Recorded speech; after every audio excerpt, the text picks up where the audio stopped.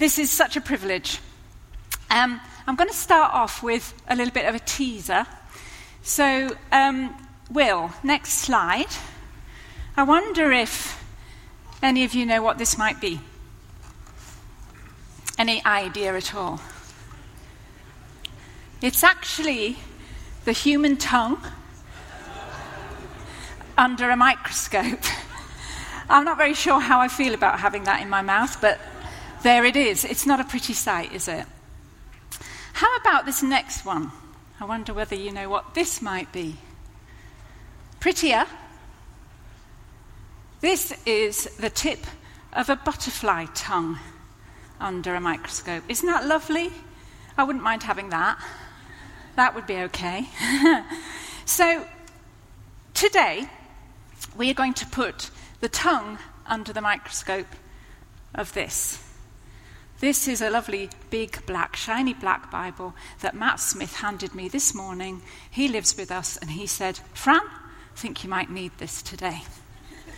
So we're going to be looking at the tongue under the microscope of this.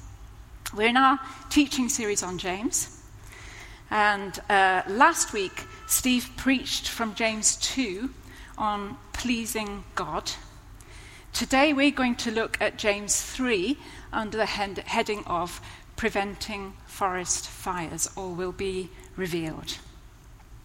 Just on a side note, I wonder how many of you, the really attentive of you, have noticed that we're in a P series. So it started with painting the picture.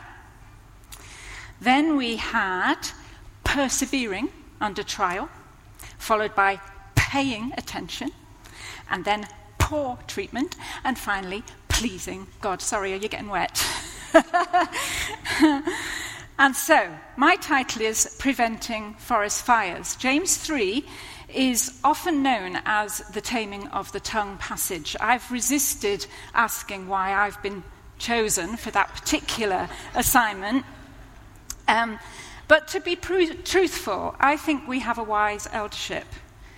And it's wise to choose people who can speak out of real experience. I have a big mouth. I have had to learn to control it. I've had to learn to tame it. I've had to learn to use it for good. So I pray that this morning I'm bringing you something out of my own heart and my own experience. So I'm reading from James 3, verses 1 to 12. Not many of you should become teachers, my fellow believers, because you know that we who teach will be judged more strictly. We all stumble in many ways. Anyone who is never at fault in what they say is perfect, able to keep their whole body in check. When we put bits into the mouths of horses to make them obey us, we can turn the whole animal. Or take ships as an example. Although they are so large and are driven by strong winds, they are steered by a very small rudder, wherever the pilot wants to go. Consider what a great forest is set on fire by a small spark. The tongue also is a fire, a world of evil among the parts of the body. It corrupts the whole body, sets the whole course of one's life on fire, and is itself set on fire by hell. All kinds of animals, birds, reptiles, and sea creatures are being tamed and have been tamed by mankind, but no human being can tame the tongue. It is a restless evil, full of deadly poison. With the tongue, we praise our Lord and Father, and with it we curse human beings who've been made in God's likeness. Out of the same mouth come praise, or in some translations, blessing, and cursing. My brothers and sisters, this should not be. Can both fresh water and salt water flow from the same spring? My brothers and sisters, can a fig tree bear olives, or a grapevine bear figs? Neither can a salt spring produce fresh water. So James doesn't paint a very pretty picture either, does he? bit like that first picture that we saw of the tongue under the microscope. He says, the tongue is a fire, a world of evil, a poison, a deadly poison. If I were to ask you, which part of your body do you think causes you to sin the most? I wonder how many of you would have come up with the tongue. We don't often think, do we, about the sins of the mouth. I tend to think more often about my actions or my thoughts. But James puts quite an emphasis on the sins of the mouth. So basically the Bible sees it differently. The Bible says we have a mouth problem. I have a mouth problem. You have a mouth problem. Verse 2 says we all stumble in many ways. Anyone who is never at fault in what they say is perfect, able to keep their whole body in check. So this is for all of us. We all stumble. Anyone who is never at fault in what they say is perfect. So unless you're perfect, I admit, John Groves is very nearly perfect. He's practically Jesus. No, Marion's going, no, he's not. We all stumble. None of us are perfect. We get it wrong. Are you ready to agree with me on that one? I'm glad. So, the first thing James wants us to be aware of is the dangers of the tongue. And if we're talking fire, the first thing any fire safety awareness officer is going to want you to be aware of is the dangers of fire.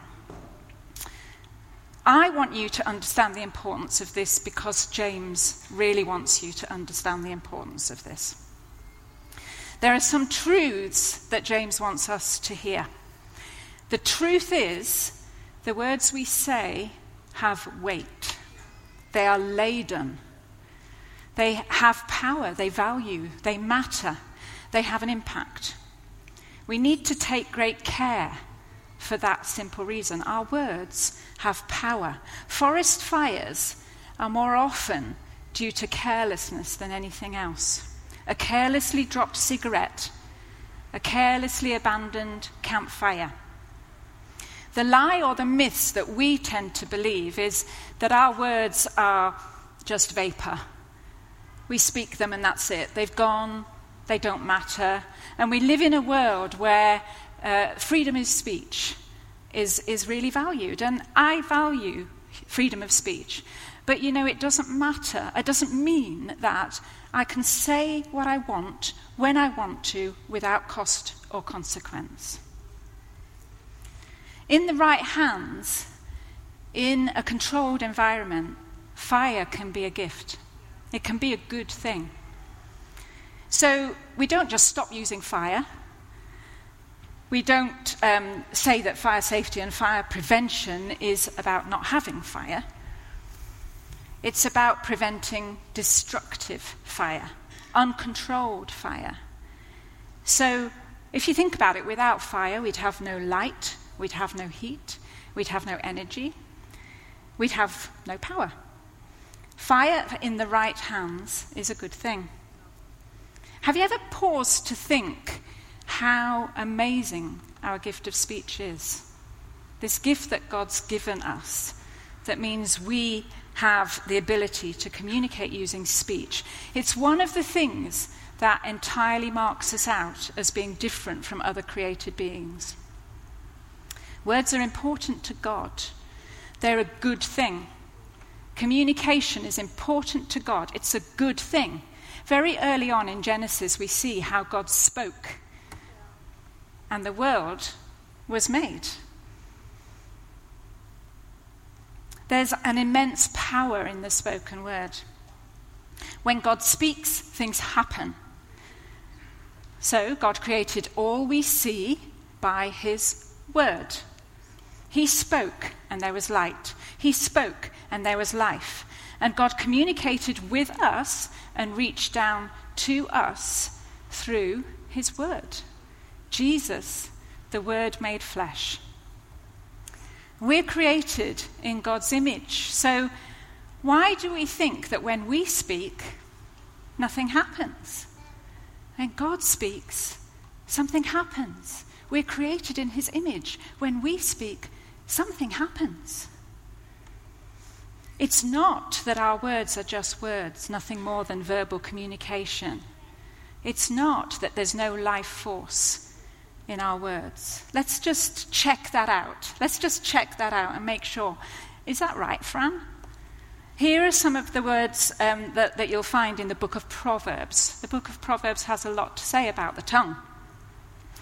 As I read these to you, I want you to notice the positive and the negative. Okay? Words can be like the piercings of the sword, but the tongue of the wise promotes health. A wholesome tongue is a tree of life, but perverseness in the tongue, breaks the spirit. Pleasant words are like honeycomb, sweetness to the soul and health to the bones. Those who guard their mouths and their tongue keep themselves from calamity.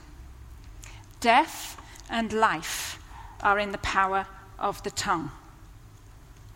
Some commentators on the book of James liken James to the Proverbs of the New Testament because he draws a lot from Proverbs. It's fairly clear that he was immersed in the wisdom literature of the Old Testament. So John Piper says this about the book of James. He says, "It is clear that he, James, is steeped in the wisdom literature of the Old Testament and also in the teaching of the Lord Jesus, to which his own teaching has many parallels. Both the book of Proverbs and our Lord Jesus spoke with searching clarity about the nature and the use of the tongue." So Proverbs here is saying that our words are containers of power, that death and life are in the power of the tongue, that words have the power to wound or heal, to minister death or life, to encourage or to discourage, to build up or to tear down. James understands this, so he's saying, don't underestimate the power of your tongue. Your words have impact on you and on those around you. And we all struggle with this. We're all at risk of setting a fire. So my question to you is the fire you're going to set going to be a destructive one or one that ignites like life? One that destroys like death or one that ignites like life? I made the point before that fire can be controlled or uncontrolled. And this is quite an important thing, again, that James wants us to get hold of. So if you think about fire, for hundreds of years, we have been harnessing fire for good. It's a gift, and once we understand its dangers, we can use it for good. The ability to control fire, to generate heat and light, make it possible for us to cook food. We can stay warm. And in the days of old, people kept predators at bay. They kept themselves safe using fire. Now we have numerous modern applications. So in the broadest sense, fire is used by nearly every single human being on Earth in a controlled setting every day. Every time you switch your light on at home, somewhere, fire is generating some energy. Every time you turn the ignition in your car, somewhere, combustion is occurring. Fire is happening. It's the same with the tongue. Once we understand its dangers, we can use it for good. But that involves this rather nasty word that we don't tend to like, which is control. The tongue is small, but it's a power both for good and ill. And it's out of proportion, James says, to its size. Its power is out of proportion to its size. So James likens the tongue to three tiny things. He likens the tongue to a bit in the mouth of a horse. He likens the tongue to a rudder steering a ship, and he likens the tongue to a spark. James 3:3-5, when we put bits into the mouths of horses to make them obey us, we can turn the whole animal. Or take ships as an example. Although they are so large and are driven by strong winds, they are steered by a very small rudder wherever the pilot wants to go. Likewise, the tongue is a small part of the body, but it makes great boasts. We'll come back to the spark in a moment, but let's just consider the bit and the rudder. Horsey people, please forgive me. I'm not very technical when it comes to bits and bridles. But what I do know is that the headgear on a horse is the bridle, and it holds the bit in place against the horse's tongue. And it's a key thing when it comes to being able to control the horse. So I remember a time some years ago when, as a family, we went to France. And somewhat recklessly, we decided that it would be a great idea to go horse riding. We'd never been horse riding before, but, you're on holiday. And when you're not on holiday, you do things that are a bit reckless, don't you? I don't know why, but you do. So off we went to go horse riding. And these animals were huge. They weren't just ponies. They were like big, hands-high horses. And I remember Jonathan sitting atop this great big horse. It was very soon after we'd watched The Horse Whisperer. Have you seen that film where that dreadful thing happens with those horses? So Jonathan's looking very teeny on top of this great big horse. And if I'm honest, he did look a little bit scared. And I'd persuaded a friend of ours to come riding with us. It took me ages to persuade her. So bless her, she came, so she gets the wayward horse. So my dear friend, who had taken a lot of persuading, gets the horse that decides it's hungry, and it goes off into the cornfield. And you're looking around, where's Alex gone? And all you can see is this much of her above the corn. She's kind of sitting there. There's no sign of the horse at all because it's busy eating away. And eventually, the guy who's leading us on this horse trek gives it a whistle, and on it comes to join us again on the path. So that was the first event that sticks in my mind from horse riding together as a family. There was a more scary one, which actually still fills my mum heart with horror when I remember it, which was, again, having had the first experience, we decided to do it again. And so here we are on another holiday, another horse trekking experience as a family, and we're in a line. So there's a guy leading us, and then there's the 3 kids, Jonathan at the front, 3 kids, and me holding up the rear. And Mark, who would have been, he's our middle son, he would have been, I guess, about 9-ish. His horse stumbled. He slipped off the saddle, and he's hanging off the horse by his ankle, which is caught in the stirrup. I'm sat on this great big horse behind watching this, thinking, what do I do? What do I do? And his horse rears up in panic and starts spinning, and our Mark is spinning by his ankle on this horse. It was not nice, was it, love? Anyway, fortunately, the guy who was leading the trek realized what was happening, jumped off his horse, grabbed Mark's horse by the reins and the bit, and had the horse under control. So 2 things there. One is you control the direction of the horse using the bit, like my friend Alex, who wasn't able to control hers, and you can control the strength of a horse using the bit, like the guy who jumped off and managed to get the horse back under control. What I want to just help us to understand here is our tongue can be like that piece of metal. This is what James is wanting us to understand, that our tongue can be that thing that controls the direction of our life. Have you thought about that? Our tongue can be the thing that controls our strength, our spiritual strength. Can this really be right? Let's just revisit Proverbs again a minute. Proverbs 18, verses 7 to 8 says, "The mouths of fools are their undoing, and their lips are a snare to their very lives. The words of gossip are like choice morsels. They go down to the innermost parts. It, the tongue, James says, corrupts the whole body and sets the whole course of one's life on fire." That's quite a monumental statement, isn't it? That tiny little thing in our mouths can impact our body, our strength, and the course of our lives. So it seems the quality of our life has connection with our words. If you can't control your tongue, then you won't be able to control your body. Your appetites, your desires, as the Bible puts it, your flesh, and the direction and quality of your life will be affected. So what we say over ourselves, about ourselves, is very important. What is your self-talk like, I wonder?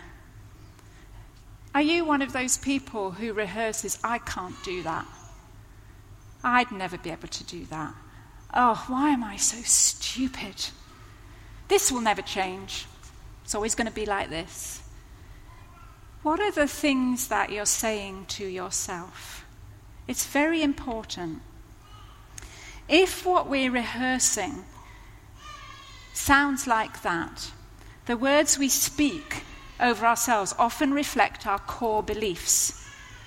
And the more we rehearse them and keep saying them over ourselves, the more likely we are to unwittingly get stuck, like the forest fire that is slowly smouldering away inside, leaving us barren and dry and scorched and stuck. Let's turn our attention to the rudder. I wonder how many of you have been to Southampton and seen those great big ships off the top car park in IKEA. They can be huge, can't they? And yet that tiny rudder at the back turns the entire ship. The pilot can steer the ship wherever he wants it to go simply by directing the rudder. The Message version puts it this way. This is what the Message version says from that passage in James. A small rudder on a huge ship in the hands of a skilled captain sets a course in the face of the strongest winds. We were hearing about storms earlier.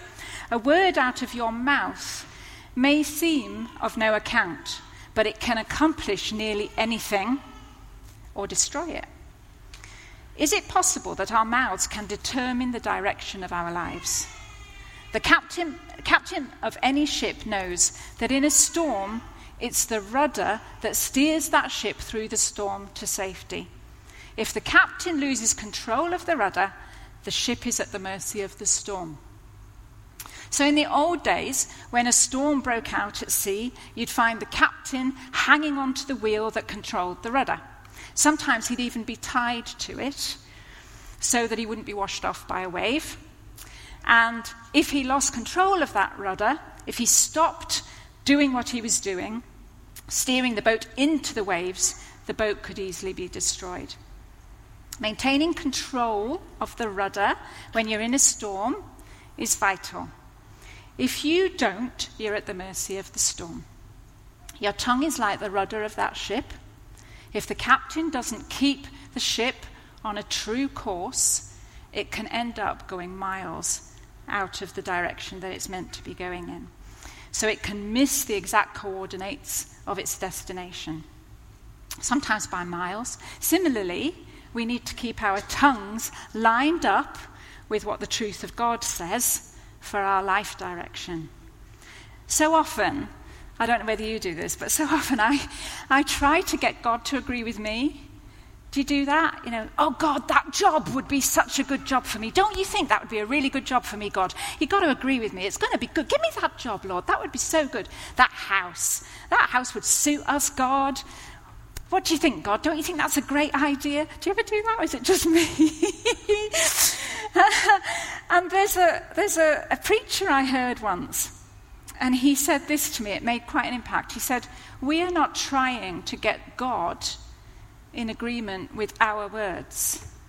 We are trying to get our words in agreement with God. Quite an important and releasing thing, I think, that. So what are you agreeing with? In your heart, what are you agreeing with? What are you releasing with your words? What's your tongue like when the storm comes? How do you speak about your situation? How do you speak about your spouse when it's difficult, when there's a storm? How do you speak about your children when it's difficult, when there's a storm? Are you steering well in the face of the storm? What we speak out over our spouse, over our children, over our colleagues, over our friends is very important. It impacts the quality of that relationship and your direction of travel, how it will look in the future. The spark. Let's consider the spark. I'm a bit of a pyromaniac, honestly, I am. Jonathan will tell you I've set fire to our kitchen 5 times. The last time was only recently, just before we went to India in May, and I had some visitors staying, and I was busy cooking dinner, and my friend was sitting chatting to me in the kitchen while I was cooking, and she suddenly had this look of horror on her face, and she said, "Fran, your oven glove's on fire." And it was. And that's me. Globally today, as much as 5 million square kilometers, which is an area of half the size of the United States, burns as a result of wildfire. Wildfire is devastating. It's untamed. We've been hearing about it on the news lately in Lancashire. There have been some uncontrolled fires, haven't there? And similarly, the tongue can be a little spark that sets ablaze and consumes a whole forest of people, relationships, hearts, minds, reputations, careers, and marriages. Apparently, as many as 90% of forest fires are caused by the carelessness of human beings. Sparks often go unnoticed. It's the same with our words.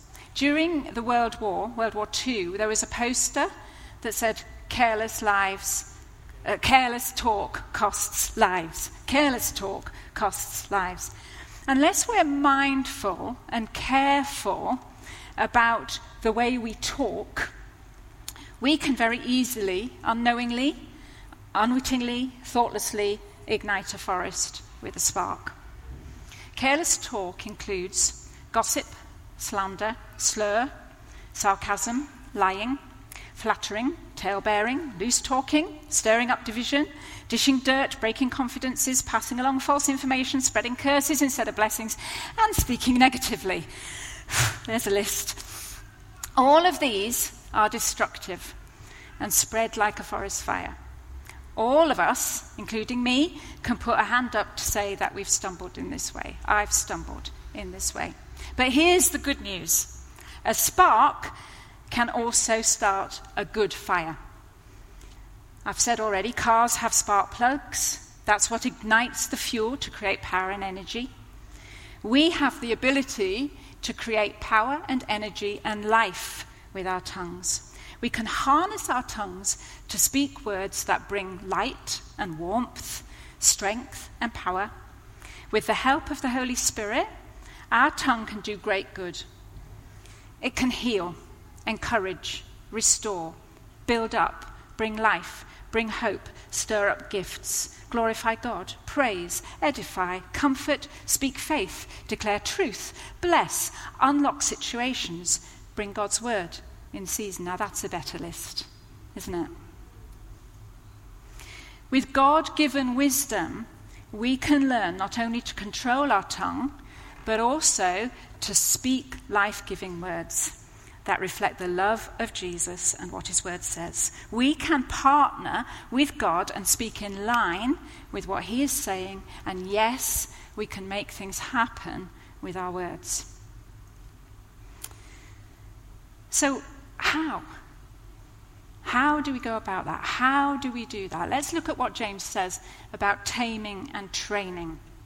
How do we prevent wild, uncontrolled forest fires? How do we harness our tongues? This is how.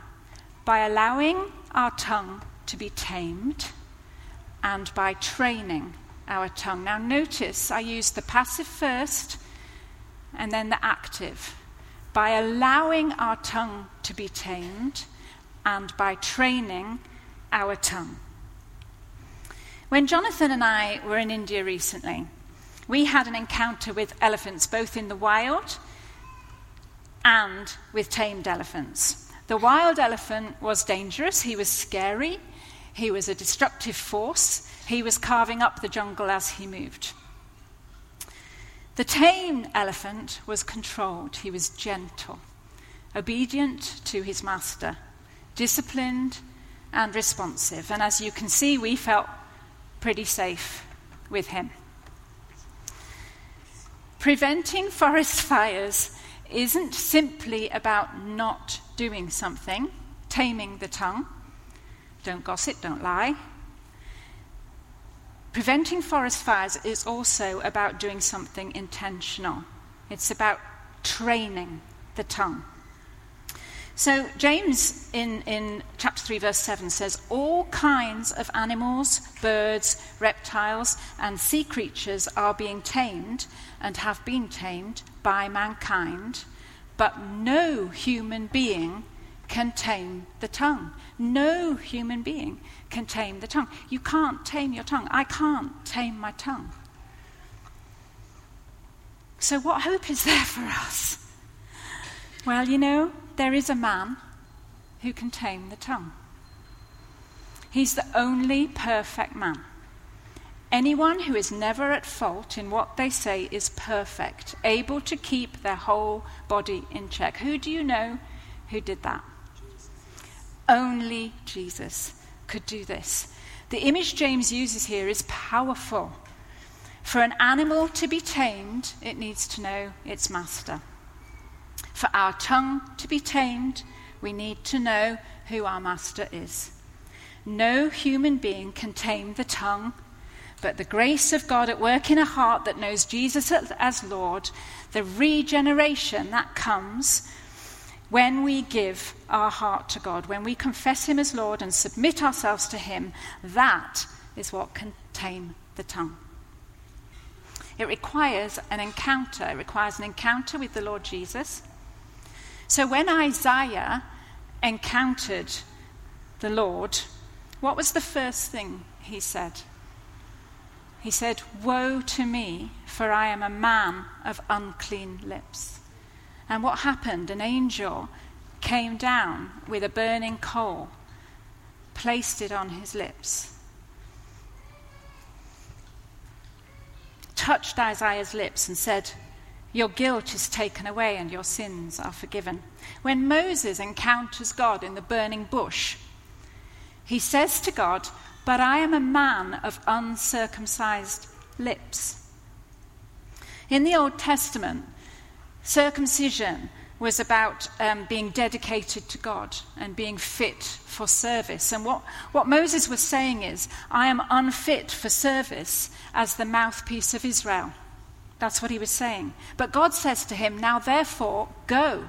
I will be with you. I will be with your mouth and teach you what you shall speak." If you want to speak words that bring life, then you need to have an encounter with the one who is life. If you don't know Jesus, if you haven't encountered him as a life giver and the one who can make you clean, the one who can regenerate your heart, the one who is perfect and pure, the one who speaks life and health and wholeness, then you can encounter him today. All you have to do is confess with your mouth that you need him. You can't do this on your own. You can't tame your tongue on your own. And believe in your heart that he is who he says he is. It all starts with the heart. There's a connection, you see, between the heart and the tongue. If you remember, I said that James draws from Proverbs and he draws from the teachings of Jesus. So let's see what Jesus had to say. Jesus said in Luke 6, "A good man brings good things out of the good stored up in his heart, and an evil man brings evil things out of the evil stored up in his heart, for the mouth speaks what the heart is full of." So your mouth is an indicator of what's happening inside. If our heart has been and is being changed by the grace of God, then it will show in our speech. In the 3 years that I've been here, I've learned something very important. I've learned that No Hope Preach is complete without a quote from Spurgeon. So here's mine. No description of a man's character can be perfect which does not include his speech. The grace of God very speedily sweetens a man's tongue, and if his faith does not operate on his speech, then surely it is not faith in the pure and holy God. If the tongue be set on fire with the fire of hell, then the heart is not on fire with the grace from heaven. Next slide, thank you. The doctor says, put out your tongue. We've all been there, haven't we, at the doctor's, put out your tongue. And he judges the symptoms of health or disease thereby. Assuredly, there is no better test of the inward character than the condition of the tongue. God grant that we may prove by our conversation that the Lord has reweaved us in our inner man. So the tongue is a muscle, and we need to train it. Once we've allowed Jesus to reweave us in our inner man by grace and to tame or subdue our tongue, it's clear from James, and it's clear from what the Bible says elsewhere, that it is my responsibility to train my tongue with the help of the Holy Spirit. Training usually involves practice, repetition, reinforcement, and exercise. The more we practice, the better we will get at it. Colossians 4 verse 6 says this, "Let your speech be always full of grace, seasoned with salt." Ephesians 4:29 says, "Do not let any unwholesome talk come out of your mouths, but only what is helpful for building up others." 1 Thessalonians 5:11, "Therefore, encourage one another and build each other up, just as you are doing." Ephesians 5:19, "Speak to one another with psalms and hymns and spiritual songs, singing and making melody in your heart." You know, praise and thanksgiving are the weights with which we exercise our tongue. Use praise to strengthen your tongue. Use thanksgiving to strengthen your tongue. Do it intentionally. It will have an impact. If you have a heavenly language, then use it more. If you'd like to have a heavenly language, then ask God for one and practice it. Practice it. It doesn't just come. Practice it. It's no coincidence, you know, that when the Holy Spirit came on the disciples, it was their tongue that was most evidently first affected. Have you thought about that? What better way to yield our tongue to God than to allow him to give us a heavenly or pure language?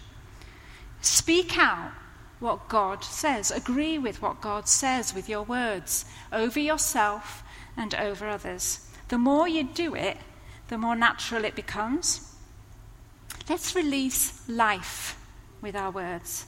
Let's be those who praise our God and Father, and with the same tongue we bless each other with what we say. You know, there was an article in a paper just recently that I read. I really enjoyed it. It was one of those inspirational articles, and it was about a man. His name was Mr. Gordon, and he's a cleaner at the University of Bristol.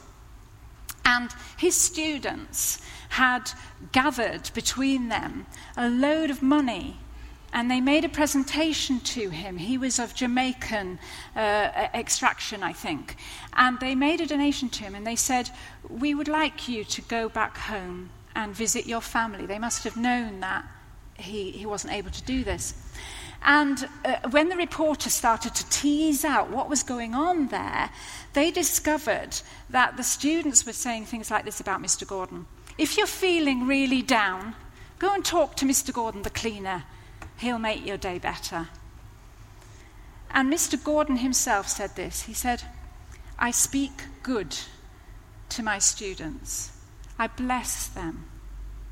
You know, every day when you're at work, when you're at home, when you're in the playground, we have the opportunity to speak good to those around us and to bless them and to have an impact like the impact Mr. Gordon clearly had on the students at Bristol University.